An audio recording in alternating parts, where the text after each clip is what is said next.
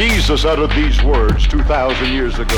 How are they going to beat ISIS? I don't think it's going to happen. But he has these bizarre ideas about what Christianity stands for and what it means. Atomic bombs and the second coming of Jesus Christ. And when he does, you will no longer be a homosexual, but you will be a heterosexual.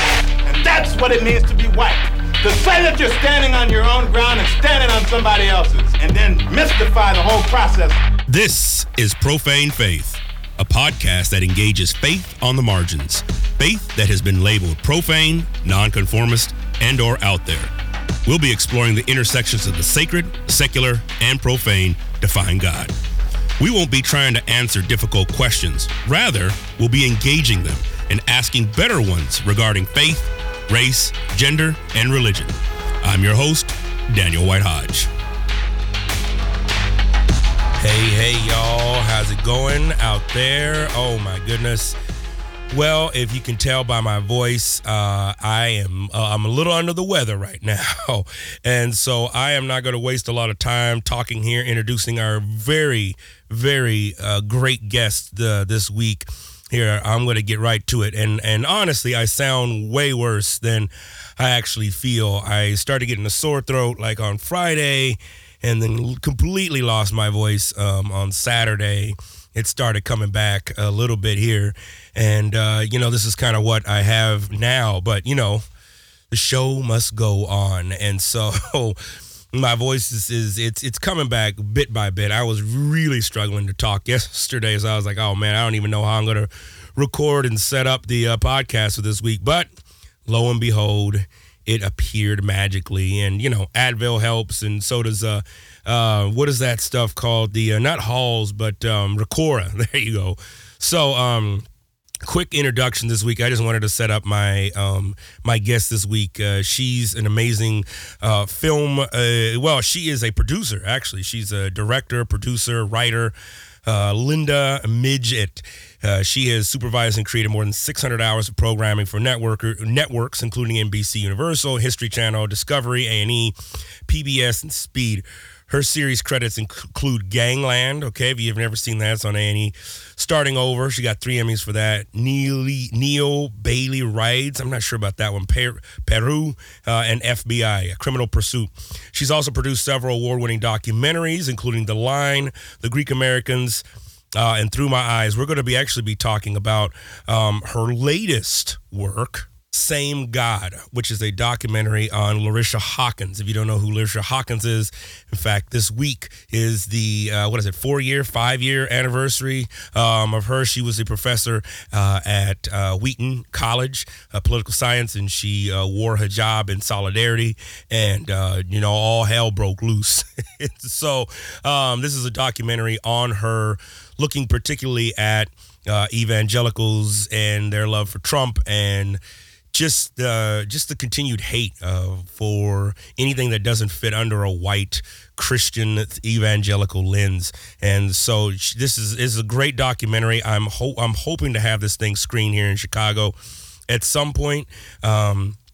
But she is screening it around the country, and I believe it's supposed to be out on PBS, but it's coming. It's Same God. And, of course, as always, I'll put all these links in the show notes, whitehodgepodcast.com, whitehodgepodcast.com, and you can go and check those out there.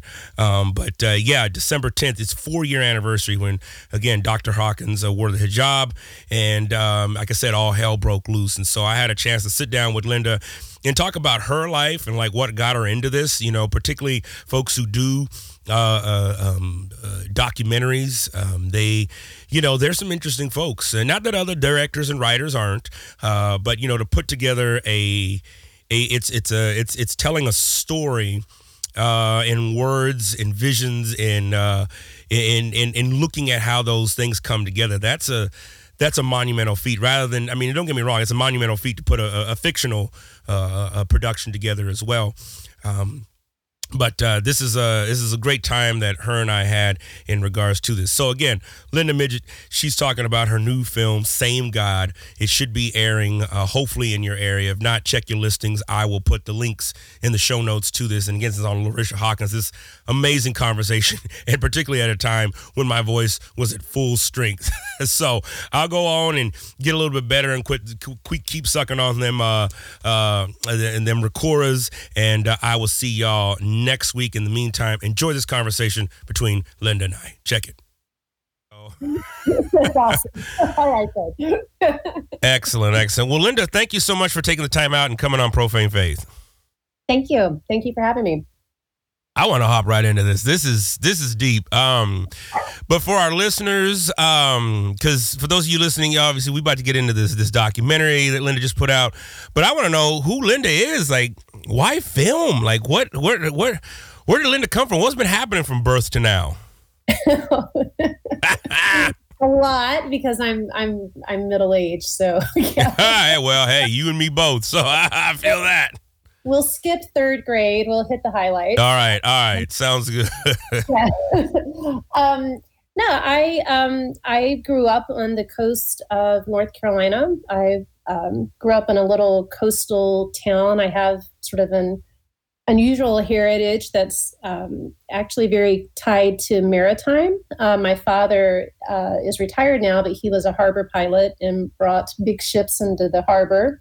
Midgett is an uncommon name unless you are on the Outer Banks of North Carolina, in which case it's very common. You'll see Midgett Realty and, Midgett this, Midgett that. I am 5'9", so I'm just addressing the elephant in the room here. But yeah, so I grew up there. I actually went to Wheaton College. I'm an alumna of the school, and obviously that's where this particular film, that's where a lot of the action took place. So I graduated there in the early 90s and have really had a long career in television for many years. I did a lot of work for History Channel and Discovery, Weather Channel, those guys. I was the showrunner on a series called Gangland. Yeah. You may be familiar with. Yeah. Really popular on History Channel. So I know an unusual amount of information about gangs. And we did 80-something episodes of that. And then in recent years, I've transitioned more into documentary work, independent documentary work. I've lived around the country in the meantime. I was in Chicago for many years, actually, and I lived in LA, spent about a decade in Charlotte, North Carolina. And then about 4 years ago, my husband took a job with LSU, and we moved to Baton Rouge, Louisiana. So I'm a little bit displaced, I think, culturally. I'm married to a guy from Louisiana, so I'm not that displaced. But yeah, this is a different part of the country for me to be in. So yeah. Wow. Okay. So yes. What's that? What was that? I said those are the highlights. So feel free to dig in wherever you want to. No. That's good, and I love that. And given that you are an alum of Wheaton, I'm curious. Like, what years were you there, and what was the climate like? At Wheaton at that time. I started attending Wheaton in 1988. So I arrived with a really big perm, like a lot of other young women did. And graduated in 92. So, okay. It's interesting. The climate, probably in some ways, not all that different than it is now. I've been asked sometimes if people think, if I think that Wheaton has changed since I attended. I don't know that the school has changed a lot. I certainly have changed with my perception of things. Mm-hmm. But, I grew up in a very intense sort of white evangelical milieu. Like, that's my family. My parents started a non-denominational Bible church when I was 4 or 5 years old. And so that's what I grew up with. And so when I went to Wheaton, it didn't feel very different culturally than what I had grown up with. Okay. So it's probably more in recent years that I have had eyes to see it differently. But I don't know that, I think it was then like it is now. It's always been predominantly white. You had a lot of international students where you had people who were missionary kids. But the majority of the kids who came there were from more affluent families or upper middle class, really bright, very strong academics, and, basically somewhat conservative. Okay. Yeah. What, so fast forwarding, we're, looking at Larisha Hawkins, who I've had the pleasure of meeting only a couple times. I've reached out to her a few times just to get her on the show and to talk about it. I mean, I know she's busy and she's got all kind of good things, but why this documentary? Why? I mean, I'm curious. I mean, and granted, I'm glad. Let me just preemptively say I'm glad this is out, because this has actually been an ongoing conversation, even where I teach at here on the north side of, what does academic freedom really look like, especially when you're tenured. But anyways, we'll get to that in a second. But I'd be curious, what inspired you, and what was it like to to go through get this thing set up? Yeah, well, what inspired me, it's funny because I started working on the documentary at sort of the most inopportune time personally. We had just moved to Baton Rouge a couple months before. The transition was really hard on me. It was hard on our kids. We had a lot of just trauma sort of in our family with health issues and other things. So it just was not a great time. But I happened to have more time on my hands, I think, because I had no friends. So there was no really and, I noticed on December 10th, 4 years ago, it was just 2015, I noticed this little headline that said that Larisha was wearing a hijab in solidarity with Muslim women. And I looked at it and thought, my initial response was, well, that's interesting. And then I thought about it and I was like, yeah, that's kind of a Jesus-y thing to do, right? So yeah, right. That was my initial thought. And then I forgot about it. Like, I really didn't think anything of it. And then about 2 days later, all hell had broken loose. And this was causing this major controversy. And the controversy is really what drew me in. I became very fascinated by how people were so polarized on what she had done and their different responses to it, particularly with alumni, right? Because you had some alumni feeling like she's a heretic for saying that Muslims and Christians worship the same God. You had other alumni like me that were like, okay, like that's an interesting theological question, but I think the spirit of what she was doing is kind of clear, right? Yeah. So, but it was such a massive split. And that, I've said this to people before because we live in so much polarization now. Yeah. I think we forget that 4 years ago, it wasn't like this, right? Okay. It was striking. Now, I'm not saying that, and let me be clear, I'm not saying the dynamics weren't in play, that it didn't exist, but it was not out in the open quite in the way that it is now. Yeah. You know? It was percolating under the surface.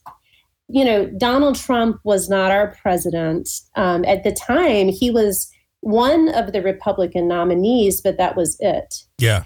But the cultural conversation had taken a real shift. It was in the process of this big transition. So you had people on the far right were sort of trying to outdo themselves in terms of who can be more rigid, I guess, when talking about immigrants and talking about Muslims, et cetera. I mean, it felt like every day people were outdoing each other. You know, it was a really big deal when Chris Christie said that he wouldn't let children, Muslim children into the country, or children immigrants. You know what I mean? Like, it was like, what? I mean, it was so extreme at the time. It was like, what is happening?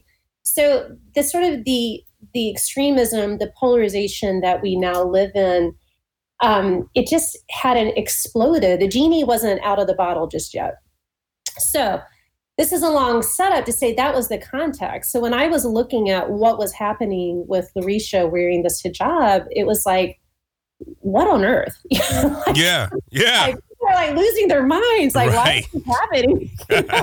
Right. And I really genuinely, I didn't understand. And I was really curious about that. And eventually realized that I think a couple of weeks into it, I mean, I became very obsessed with the story, and it's like a thriller, right? Because every day there was new information coming out.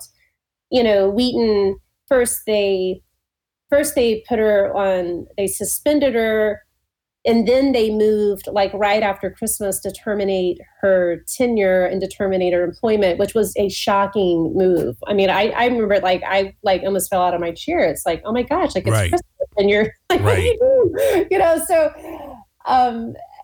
so all this to say, it was like a thriller watching it. So it was, and I'm not the only person that was completely fascinated by what was happening. But for me, I sensed that something much bigger than Wheaton was sort of playing out and was taking shape. And I don't know that I could have articulated it very well, but I really sensed that there is a big shift happening in the broader culture, but within evangelicalism specifically. And I really wanted to understand that.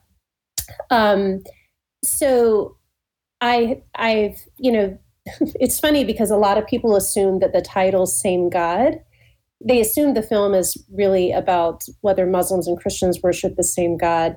And that's true. There is, you know, probably about 10 minutes of the film is devoted to that question and trying to unpack that a little bit. Mm-hmm. But the bigger question I was interested in, and what really drew me into doing the film, was the question of whether evangelicals worship the same God. Oh, all right. All right. All right. So, okay. There's a lot. There's a lot there. So one of the things, and first and foremost, I don't, and my listeners know this, but I don't, identify as an evangelical, and I've kind of lost all hope in the type of sect that it represents for Christianity and whatnot. Mm-hmm. But that being said, when we think about religion on the grand scheme of things, and just the existence of of the supernatural and whatnot, how? Because there's two things here, right? You're right. I mean, I remember thinking, when I saw this, I was like, man, who at Wheaton in their PR department, this was prior to the 2016, right? This is prior to Donald Trump winning. But I was like, who in their PR department thought that was a great idea to fire, right, an ethnic minority woman who was tenured? And because we all saw it as like, okay, we can have all the semantics we want, but it's like, y'all fired this woman. And it created all this, this kind of this talk. But now we have this narrative, right, that they were trying to circle the wagons and whatnot, but now they're not.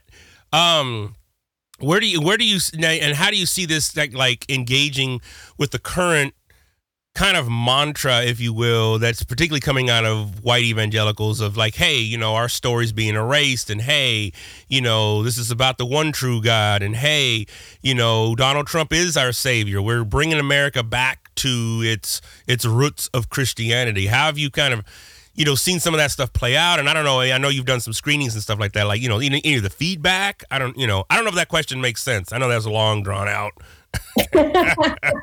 There's a lot that we can tease out. So, so let me start with your first statement about this narrative that white evangelicals, that their story is being erased. I mean, as somebody who was raised in the white evangelical tradition, I can say really very definitively that is not the case.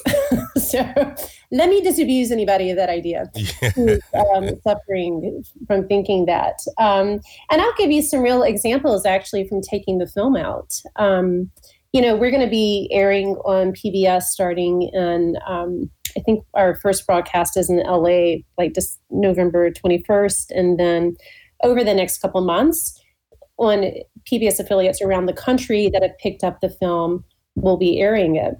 But it's been a fascinating process taking the film to each individual station, because the way that it's being distributed, the individual PBS affiliate has a chance. They have the opportunity to pick it up, but they don't have to, right? Okay. So what we have found as we've approached various stations, quite often the feedback has been, this is a beautifully done film. It's very important, but we are afraid that it will anger our conservative Christian donors.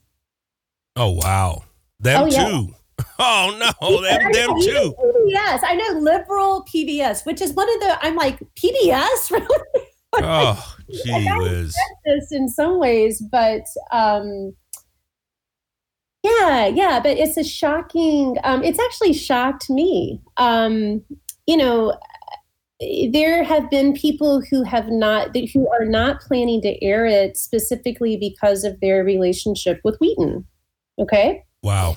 Okay. So, and then I frequently run into even, you know, like ministries or organizations that are trying to promote interfaith dialogue or, you know, have evangelicals reaching out to Muslims, etc. They won't be associated with the film because it's too controversial and they don't want to anger their conservative Christian people that they're trying to work with. So the snapshot that I've gotten of our country is there are a lot of people who are very afraid of the power that white evangelicals have. Mm-hmm. And some of them are Christians, other Christians who are afraid of it. You know, I have Catholics who don't want to show the film because they don't want to hurt their relationship with conservative evangelicals. Muslim community, I mean, you name it, right? Yeah. So it's when the snapshot is of a group of people who somehow are holding on to a narrative of disenfranchisement while simultaneously having a phenomenal amount of power. Mm-hmm. Mm-hmm. And I think that's the thing that gets me. I mean, at the university that I'm at, I mean, this is a struggle we're currently having. Currently having of Donald Trump. Now, you know, a lot of evangelicals will say that there's a lot of conversation that I suspect you may follow. You know, like, well, are they really evangelicals? That the term evangelical has been sort of bastardized, right? So these aren't really evangelicals. And I probably used to think that way, right? On some level, like, well, I kind of know what the difference is. Yeah. You know, but at some point you have to say, well, if the branding is that easily thwarted, then maybe there's some truth to it, right? Yeah. Right. So, you know. Right. Yeah. So yeah, I'll let you ping off of that. No. I think I love it. I love it. And I think that's the challenge, right? I mean, this is what I tell my students all the time, right? It's like, okay, we can talk all these great theories and philosophies and, I stand for what's right and but at the end of the day, we're all still beholden and tethered to capitalism, and in capitalism the lights got to stay on, the rent's got to get paid, the mortgages got to get paid, people's jobs, right? I mean, all these things are still a reality, and it continues to not amaze me, but just kind of just reinforce the idea and notion that this is the world that we live in, right? I mean, it's like, that's the biggest. I mean, I've even had, folks come after this show, right, and be like, how can this person be at a Christian university and have such a podcast, and this is, So I think what's interesting to me, especially as a communications scholar, right, it's like, you have all this stuff around First Amendment, and alt-writers will go in about how they're being silenced, and the white male is losing their stand in society, place, they're being erased. That's the terminology that's being said. I'd be curious, just for your own your engagement, like what has been like some of the feedback? Have you gotten emails? Have you gotten threats? I mean, you know what I'm saying? I mean, because it's real. I mean, you talk about this divide. I mean, it's like, you're right. I mean, it's this stuff is out there now. It's not even hidden, which is, on one end, great. But then the other end, it's just like, whoa. Yeah. I mean, there is some, in a very real way, I think that it's a positive development that it's not hidden, right? Right. Because there is an opportunity there to look at it for what it is, and hopefully to make some changes. It's incredibly distressing to live through.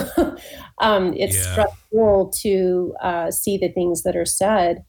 The film has been, we've spent the last year on the film festival circuit and doing various screenings at colleges and things like that. And when people actually see the film, by and large, the feedback has been positive. Now, there's one caveat to that, and I'll get to that in just a second. But by and large, it's been positive. Most of the pushback that I get is with people who just refuse to even see it. And they refuse to see it quite often because they will say, Muslims and Christians don't worship the same God. Based on your title, I think that's what the film is about, and therefore I don't even have to engage in this conversation, right? Yeah. So the theological, we don't agree theologically. We don't know what the theology is in your film, mind you.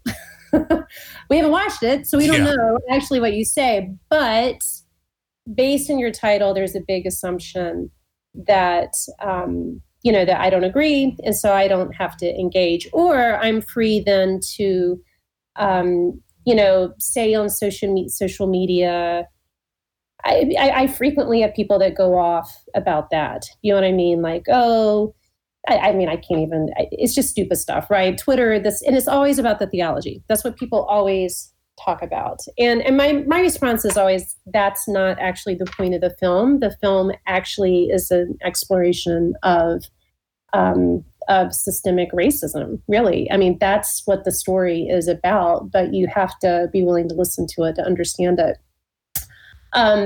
Which leads me to the caveat that I've had. I think most people respond very well to the film when they see it, but part of what I delve into is the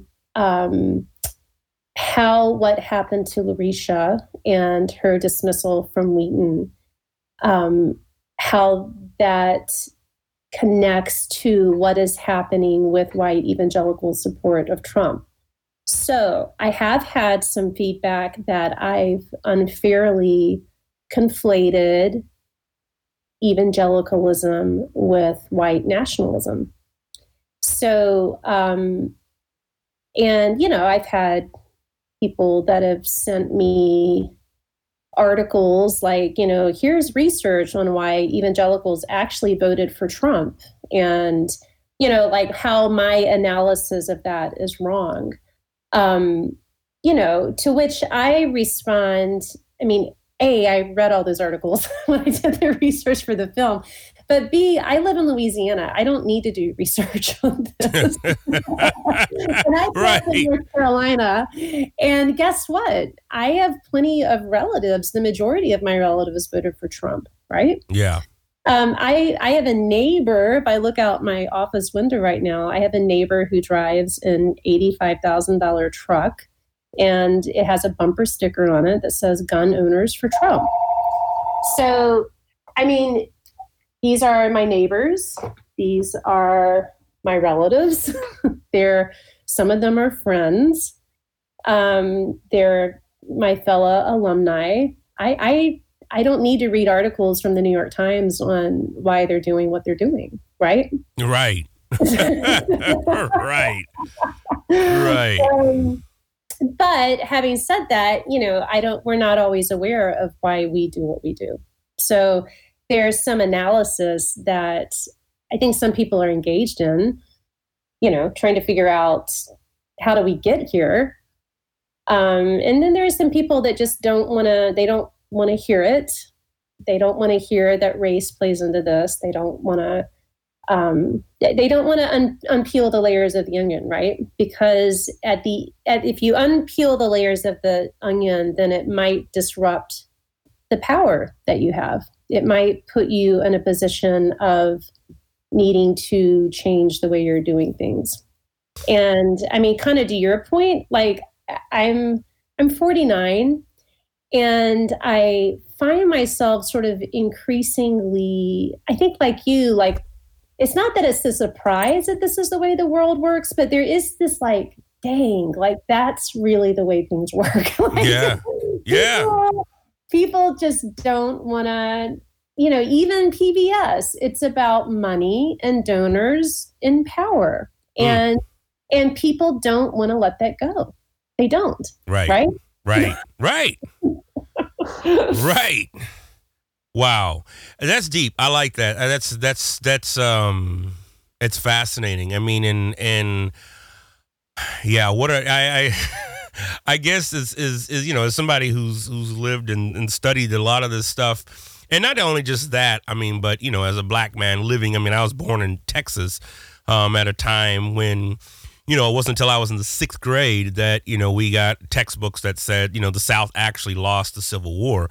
And so, that legacy, right, still lives on. But at least at some point there was still some, I don't want to say shame, but at least there was some backdoor about it. It was just kind of like, all right, whatever. But now it's just like, hey, I've got students, white students in class who say, it's just like I can't be silenced, and we're not gonna be quiet anymore. White folks are oppressed more than black people ever have, and so it's like I'm just like, oh, okay, all right, and and as an educator, it's kind of like, all right, I want to be unbiased, but as a black man, I'm saying, all right. Maybe I just need to find a new profession. Maybe I just need a gardener or something like that. But to comment on that, I mean, it's this idea of being silenced is really interesting, right? Because, and it's something I've thought a lot about this past year, actually, as I've been traveling around with the film. Though it started actually when I started working on Gangland, which was a decade ago. Mm-hmm. So, the whose story is being told and who's telling that story is really political, right? Right. It's a power. There is power in the telling of someone's story. There's power in having your story told. And we all have a story, right? Yeah. I mean, white people have stories too, and their story is not all the same, right? There are stories of wealth. There are stories of abject poverty. There is a variety of stories, but I think that in our culture, it has only been a certain group of people whose stories have been told. Yes. In the past 50 years. And I'll tell you a little story of when I became aware of that for the first time when I was working on Gangland. So I was living in Charlotte, North Carolina. Good. You leading right into the next question I already had. So this is beautiful. Good. All right. Love it. Come on. I hope you don't mind I'm running with this. Come on. Oh, run. Yeah. So I was working on Gangland, and the production company that produced that was based in Chicago. All right. But I was the showrunner, which is basically sort of like an executive producer role. And basically is heading up the series. And I lived in Charlotte. And so I would travel, from Charlotte to Chicago and from Charlotte to New York, which is where History Channel is based. So I worked from my home, and I was like having babies, and I'm like a mom. And so, I mean, it was a very funny role to be in, because I would literally be on the soccer field watching my, son, who was around 4 at the time, playing soccer. And I'm having conversations about gangs on the phone. And so there was always this sort of very, I felt always conspicuous, because I'm talking about murders and drugs and all sorts of awesome stuff. So, yeah. And I'm the only mom on the field doing that. That was very so, but I always felt a little, I don't know. I felt conspicuous. I don't know if ashamed isn't the right word, but I felt conspicuous. Like it was a little I don't know. It was just an odd thing to tell people. It's like, yeah, I'm doing this series, Gangland, that's wildly popular. It was at the time, it was the 5th highest rated series in the History Channel's network. But here's my point: these stories hadn't been told before, right? Nobody at the time had gone to, nobody meaning a major network. I'm not saying nobody, right? But a major network had never put out a series that went and told the stories of gang members. And but of course, I hadn't really thought about it in this term. I mean, I really, I just been trying to make a living and do my job, right? Yeah. So it all hit me, though. I went to my dentist office one day, and this is like the whitest dentist on the planet. So it is okay. He paints golf courses for a hobby. So, nice. Yeah. So when and it was always a little wow, this is super upper scale, and so when you go in, they will take notes on who you are and what kind of work you're doing and if you have kids and stuff like that. So then when you come back in 6 months to a year, they're like, hey, Linda, we see you're a television producer. You know what I mean? Then they can follow up on it. So it's great. It's great customer service. So I had gone in for my checkup, and the dentist did this. So he sat down and he looked at the notes, and then he said, so tell me what television series you're working on right now. And I said, oh, I'm doing this series called Gangland, for the History Channel. And he got this funny look on his face, and he said, Gangland. Oh, no. No, he goes, that sounds interesting. Oh, no. Super dismissive. You're right. I can already tell. I looked at him, and something in me, it clicked. And I didn't say it to him, but I was so offended. And what I wanted to say to him was, maybe you should watch it and learn some stories about people whose lives are completely different from yours in your beautiful office painting golf courses.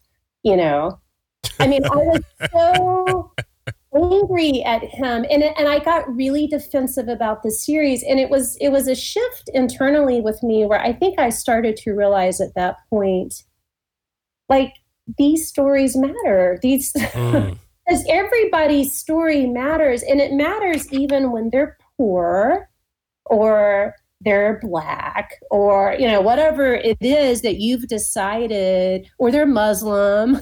Right.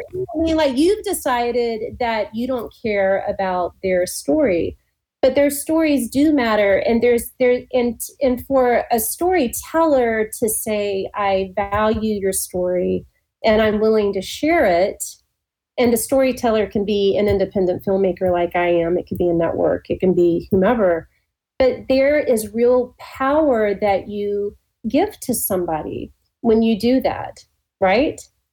And I don't know. It's interesting for white people to feel like they are being silenced because they've had the microphone for a really long time, right? And it's okay to actually give somebody else the mic at some point. You now have a chance to say something. And not only do you have an opportunity to say it, but I'm willing to listen to the story that you're sharing. I'm willing to listen to what your experience is.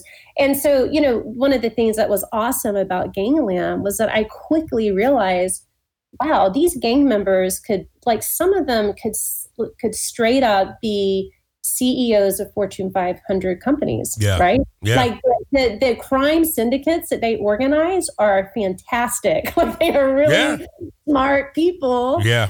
And, and I'm not condoning what they do, but on the other hand, it's like, I get it. Like, if they had been born in a different circumstance, who knows what they could have done, right? Because they're smart. They're smart people. Like, absolutely. they so anyway. No, I am glad you said that. And I mean, I think one of the things that I appreciated about Gangland, Stacey Peralta's work, on looking at, LA's gangs, made in America, was that it humanized what has for so long been a monster, right? This thing that's out there.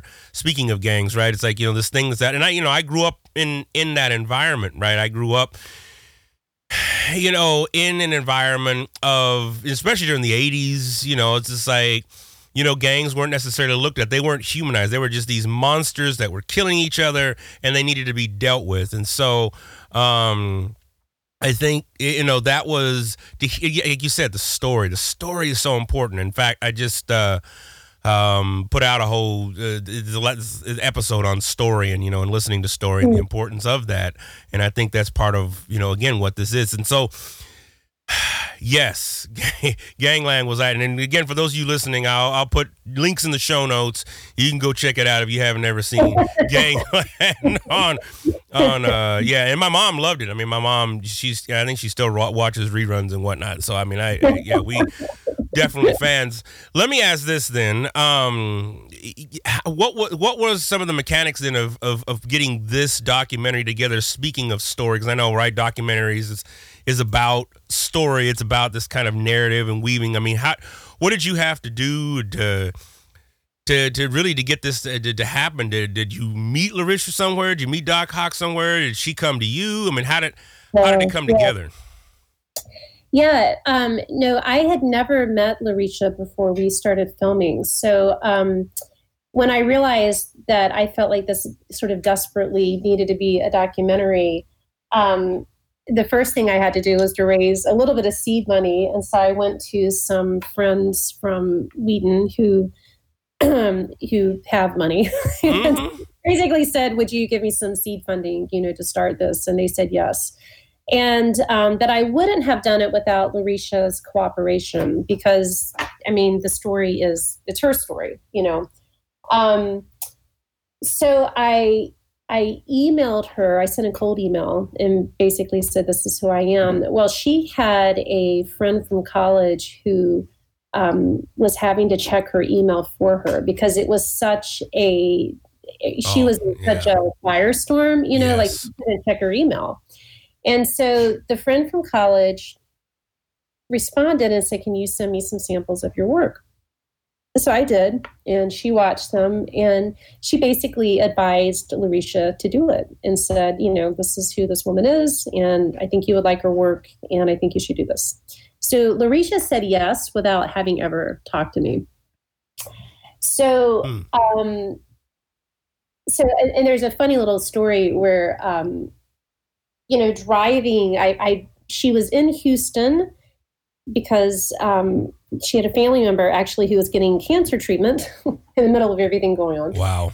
So she happened to be in Houston for that. And we decided, let's set up our first interview there because it was important to me to start filming as soon as possible because I wanted to be able to document it as it was taking place as much as possible. Right. So this was probably about halfway through the 2-month controversy from start to finish. It took about 2 months for her to wear the hijab and end up losing her job. So this was about halfway through that. Okay. So I was driving to Houston and from Baton Rouge, and it's a 4-hour drive. And because I'd never met her, I remember thinking to myself, what am I going to do if I get there and she's crazy? Yeah. And I'm like, come on. Because she could be. And I'm like, what if I walk in and I'm like, oh, that's why they're trying to fire you. I got you. Okay. All right. And of course, as a filmmaker, I'm like, I can roll with that. I can make that work. It's going to be a different film, but I can roll with that. So I was relieved when I got to Houston and did my first interview with her. Immediately I knew she's not only not crazy, but she's an incredibly lovely person inside and out, to use a cliche. But it's true. You know what I mean? She's wonderful. She has a wonderful spirit about her. And so I started filming with her that day. Our first interview lasted for 4 hours. Wow. And we still didn't make it through everything. And that first interview was also done before because it was done before she ultimately lost her job at Wheaton. It was done before she signed the confidentiality agreement with Wheaton that has. So there is some information that she discusses in that interview that she can't discuss now publicly. But that's what happens when you start filming in the middle of something. You can get things like that. So right. So I filmed with her basically for the next 2.5 years, off and on. And I would film for a couple of days. I'd follow her around. I'd go to Chicago, catch up with her, find out what was happening. And then, I had to raise money. I had to raise grant money and stuff like that in the process. And so, it was interesting because it was a 2.5 year span, things changed. Things changed not only in her life, but things change in the world as a result. So we would have these long periods of maybe 6 months where I wasn't really doing anything. And then I'd raise a little money and I'd check back. So in the middle of that time, Donald Trump was elected. And, everything kind of all hell started breaking loose. Yeah. in the United States. And so, one of the very last shoots, it may have been the last shoot that I did with her, I can't remember, but I went to Chicago to film with her in her apartment. And it's the day that the Charlottesville riots took place. Yeah. And so Heather Heyer was, murdered by a white supremacist in a car at those riots. And that was taking place while I was filming with Larisha. And so it was really, it was pretty fascinating as a storyteller to see in real time what happened to her really was, it was a harbinger of what was to come, right? And then to film with her in the middle of all of those seeds that were there when I started filming, they're all bearing fruit, and you can see exactly what it is. Wow. Yeah. So let me ask this real quick. Working with non-disclosure agreements and all that stuff. I mean, how does that work if somebody tells you something prior to them signing that? Is it just all inclusive? I mean, I'd be curious as a filmmaker, like what is that? Yeah, how does that break down? My understanding is that I was sort of grandfathered into the agreement because they knew it was public knowledge that I had started filming with her. Okay. And so, they had to, moving forward, I tried to be respectful of not asking her things that I thought might get her in trouble. But that wasn't actually that difficult because, the story, once she leaves Wheaton, the story is kind of like, well, what's the fallout? What happened? Where does she end up? Where does life take her? What are the struggles that she had? And that was all stuff that, that she's able to discuss. Okay. So, okay. Yeah. So it didn't hamper me too much. Of course, in hindsight, I'm like, I wish I'd asked this, that, or the other when she could have talked about it. But the story is not, it's not really about Wheaton. I mean, it took place at Wheaton. Wheaton has a special place in sort of the history of evangelicalism. And so it matters that it took place there, but it really could have happened anywhere, right? Yeah. And so it doesn't, that's not really the focus of the film. The focus of the film is more, what was she trying to do by presenting her ideas of embodied solidarity? What does that look like in her life? How did that drive what she did? And then what is the cost that she ultimately played? And so the analysis of sort of white evangelicalism and what that looks like, and the context was more sort of understanding. It was just understanding why it happened. Like, trying to get a handle on why was it so offensive to so many people that a Black woman put on a hijab and said that Muslims and Christians worship the same God? Like, what was that triggering in people? Yes. I find that fascinating. So, I mean, in my intercultural comm class, I spend, the first course 5 weeks. We engage with, all the basics and stuff. But then I reserve kind of the last 5 weeks, of course, to get into some more specifics. And so this week we're actually looking at intercultural religious conflict. And this of course came up, and being a school that we don't the student body doesn't have to be a Christian. We have, so in my classes I'll have Muslim, Sikhs, atheists. I mean, so now granted, those are smaller numbers. Those are definitely a minority. But it's also, a cause of the tension that we have at our place, but that's for another discussion. But it came up like, okay, so what about the Abrahamic faiths? Like, right. Where are we at with that? And I've said this publicly and all that good stuff. I mean, I've made my peace with all the Abrahamic faiths. I don't think any of them are necessarily 100% correct and necessarily 100% wrong. And I do believe that at the end of the day, I mean, Jesus was a Jew. He wasn't even a Christian to begin with. So, right. and so but this came up, and you can see in some of the more students, right, that have kind of been raised in some of these things, just the uncomfortability of what that means. Translate that now into somebody who's a donor. They got the library named after their family because they donated all this money. And, it's like when I was at Azusa Pacific University, oh my gosh, that was such a horrible time out in SoCal and stuff. It was like, people would give all these lump sums of money and making people go to chapel, right? Like that was like a thing. And meanwhile, you have, of course, right, half the student body is checked out. Nothing is really being engaged there. But my point to all of this is that this feels like we've just bottled God into this corner and said, these are the only places that you can go, God. Right. When I think about something as big as God, something that has created something that is well beyond my any of our knowledge, right? To create a world, to create humanity, and then to say this is as far as you can go, and by no means can you help those people. They're gonna burn in hell. Right. No, it's fascinating, honestly, looking at people grapple with this. And looking at the certainty that a lot of people have when it comes to understanding God. I mean,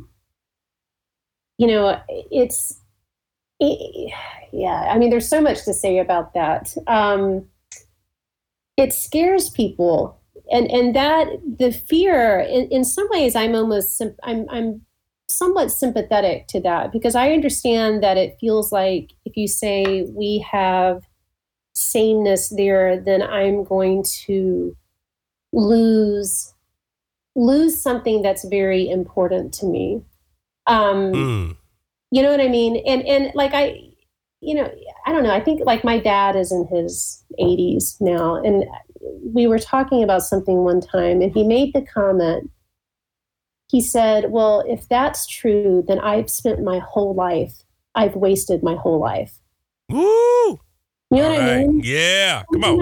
And I've never forgotten that. I don't remember actually what we were talking about, ironically, but I've never forgotten that statement because I realized, there's deep fear in saying if I give an inch on this, belief that I have about God or this theological belief, then I've wasted all of this time believing in the wrong thing. And I think that that's really, it's scary and it's painful. And I get that, right? It's like, yeah, that sucks, actually. Yeah. It does suck. So, and you see like people, like there's a big ex-evangelical movement that's taking place right now. And I follow a lot of that on Twitter.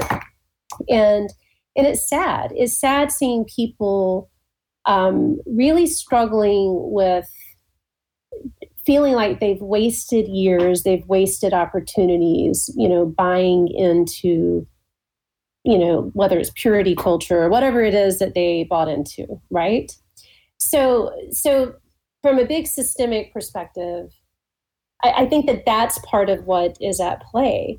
But what I'm not sympathetic to Come on. is our willingness to erase other people, like literally willing to kill them, right? Because we disagree with them. And it's extremism. And so you would have a lot of Christians that would point at Islam and say, well, that's what's happening in Islam. That is, yes, there are extremist Muslims, right? Yeah. And that is what's happening. But there, to be clear, are plenty of extremist Christians, and there's a long history of that. Come on, yes. That wasn't started like a year ago, right? That, if you take it back to the Reformation, actually. So like evangelicalism comes out of, like, if you trace its roots back, it's going to go back to the Reformation, which of course is when, Protestantism kind of developed and split off from the Catholic Church. So bear with me. This is a teeny rabbit hole, but I think come on. It's relevant. So, when Martin Luther tried to reform the Catholic Church, the Catholic Church was not having it, basically, and they exile him. And so he ends up kind of starting what becomes the Protestant Church. So as Martin Luther's ideas, though, kind of give birth, his ideas of like reading the Bible for yourself and not relying on the priests to interpret it, as that took place and people are doing that, well, his wild ideas, then people take it further. So the Anabaptists come out of that. And so the Anabaptists are, the forebears of what's really like the Baptist Church now. So this all, what I'm getting at is that the Anabaptists came up with the idea that based on their reading of scripture, that infant baptism was not scriptural, that adults needed to make a decision about whether they were following Jesus, and then they would be fully immersed, right? Well, infant baptism was not only a cornerstone of the church. I mean, this had been happening forever, like since the Christian church began, but that's how the census was taken in towns. People were baptized, and that's kind of when they became a person in the eyes of the government. I'm grossly simplifying this. I'm not a historian. But my point is that this was so horrifying that even Martin Luther was like, what? This is a crazy idea. Like, you can't, like, he didn't start out to get rid of infant baptism. He just started out to do some good reforms in the Catholic Church. So what's funny is that, the Catholics hate Martin Luther. Martin Luther ended up hating the Anabaptist. right? But people are like, these people are crazy, like we shouldn't do, this full immersion idea is crazy. All this to say, the reformers themselves, the people that followed Martin Luther, tortured and executed the Anabaptist. And one of the things that they did was they would drown them. And they would say, basically, you want to be immersed? Well, here you go, buddy. And they would laugh while they drowned them. Like, you want to be immersed in your baptism, we're going to drown you. So that was 500 years ago. But that's the roots of, how extreme is that? I mean, you think about that now, and that's like crazy, right? Yeah. But then you look at the history of, so the Anabaptists like fled. I mean, it's part of the reason they came to the United States, right? Was religious freedom, so that they could not be drowned for wanting to be baptized as adults. But I think what you see, like in the DNA of some, what you see in the evangelical DNA is this willingness to eradicate people who don't agree with us theologically. And I see it, I mean, pulling all this full circle. I mean, you see it like this happened in slavery, right? Yeah. Yeah. So, we're going to use our theology as an excuse to literally get rid of your body, right? We see that in, Jim Crow laws, right? Like all of this, like, well, God doesn't want us, intermingling with the races. And you know what I mean? Like, it's always this sort of theological belief that justifies literally getting rid of somebody's existence, exterminating them, annihilating them. And it's interesting to me, interesting isn't the right word. It's horrifying to me, but it's interesting to me as I sort of analyze where this came from, as I see people's response to Larisha Hawkins, that there are people that would be fine if she just didn't exist. Mm-hmm. Because they find her, what she did was offensive to them. And because they can pin a theological belief to it and say, well, she's wrong about whether Muslims and Christians worship the same God. Even though they're Abrahamic faiths, she's wrong. Yeah. That as a result, they really don't care what happens to her as a result. It's shocking, Yes. Yes. And I think that's what gets me, and what I'm wrestling with, as a man of faith, who's married and got a kid and all that, the whole jazz, right? It's like, okay, what does that look like in this day and age, right? Where, somebody can be so consumed with their own ideological construct that they're just like, yeah, you don't need to exist. I don't really need to hear any. And rather than just saying, I don't know, I disagree, but whatever, it's like, no, I really want you exterminated, which is always, right, a red flag for, so what's coming next? And so anyways, I mean, that's something to get off on. Wow. Yeah, sorry. And if you need to edit that out, that's fine. I know that's a little bit of a rabbit hole, but I'm not editing nothing. But I think that to me, it's fascinating, right? Because I think the DNA is there. Yes. And so going back to some of the criticism I get about the film occasionally, like it's that I've unfairly conflated evangelicalism and white nationalism. It's like, nah. Right. You can do the work and trace the roots. You just have to be paying attention to, and it has nothing to do, by the way, with people's intent necessarily. Right. Exactly. Like, if I mistreat you, but say I didn't mean to mistreat you, it may be absolutely true that I didn't mean to mistreat you. But that doesn't mean that the impact isn't there. So, you're married, right? So this is one of the things you learn in marriage, right? Like if my husband says, when you say blah, blah, blah, it makes me feel this way, for years, I would just be like, well, I didn't mean to make you feel that way. Well, whether I meant to make them feel that way isn't exactly the point, right? So when you love somebody, what do? I mean, eventually you say, I hear what you are saying. I hear that this makes you feel this way. And love, a loving posture towards somebody says, I may not understand why you feel that way, but I will seek to understand it. And I will at least listen to what you're saying. And this goes back, I mean, pulling all this full circle, you go back to telling stories. Well, I mean, we not only need to tell the stories of other people, but we need to be willing to listen to those stories.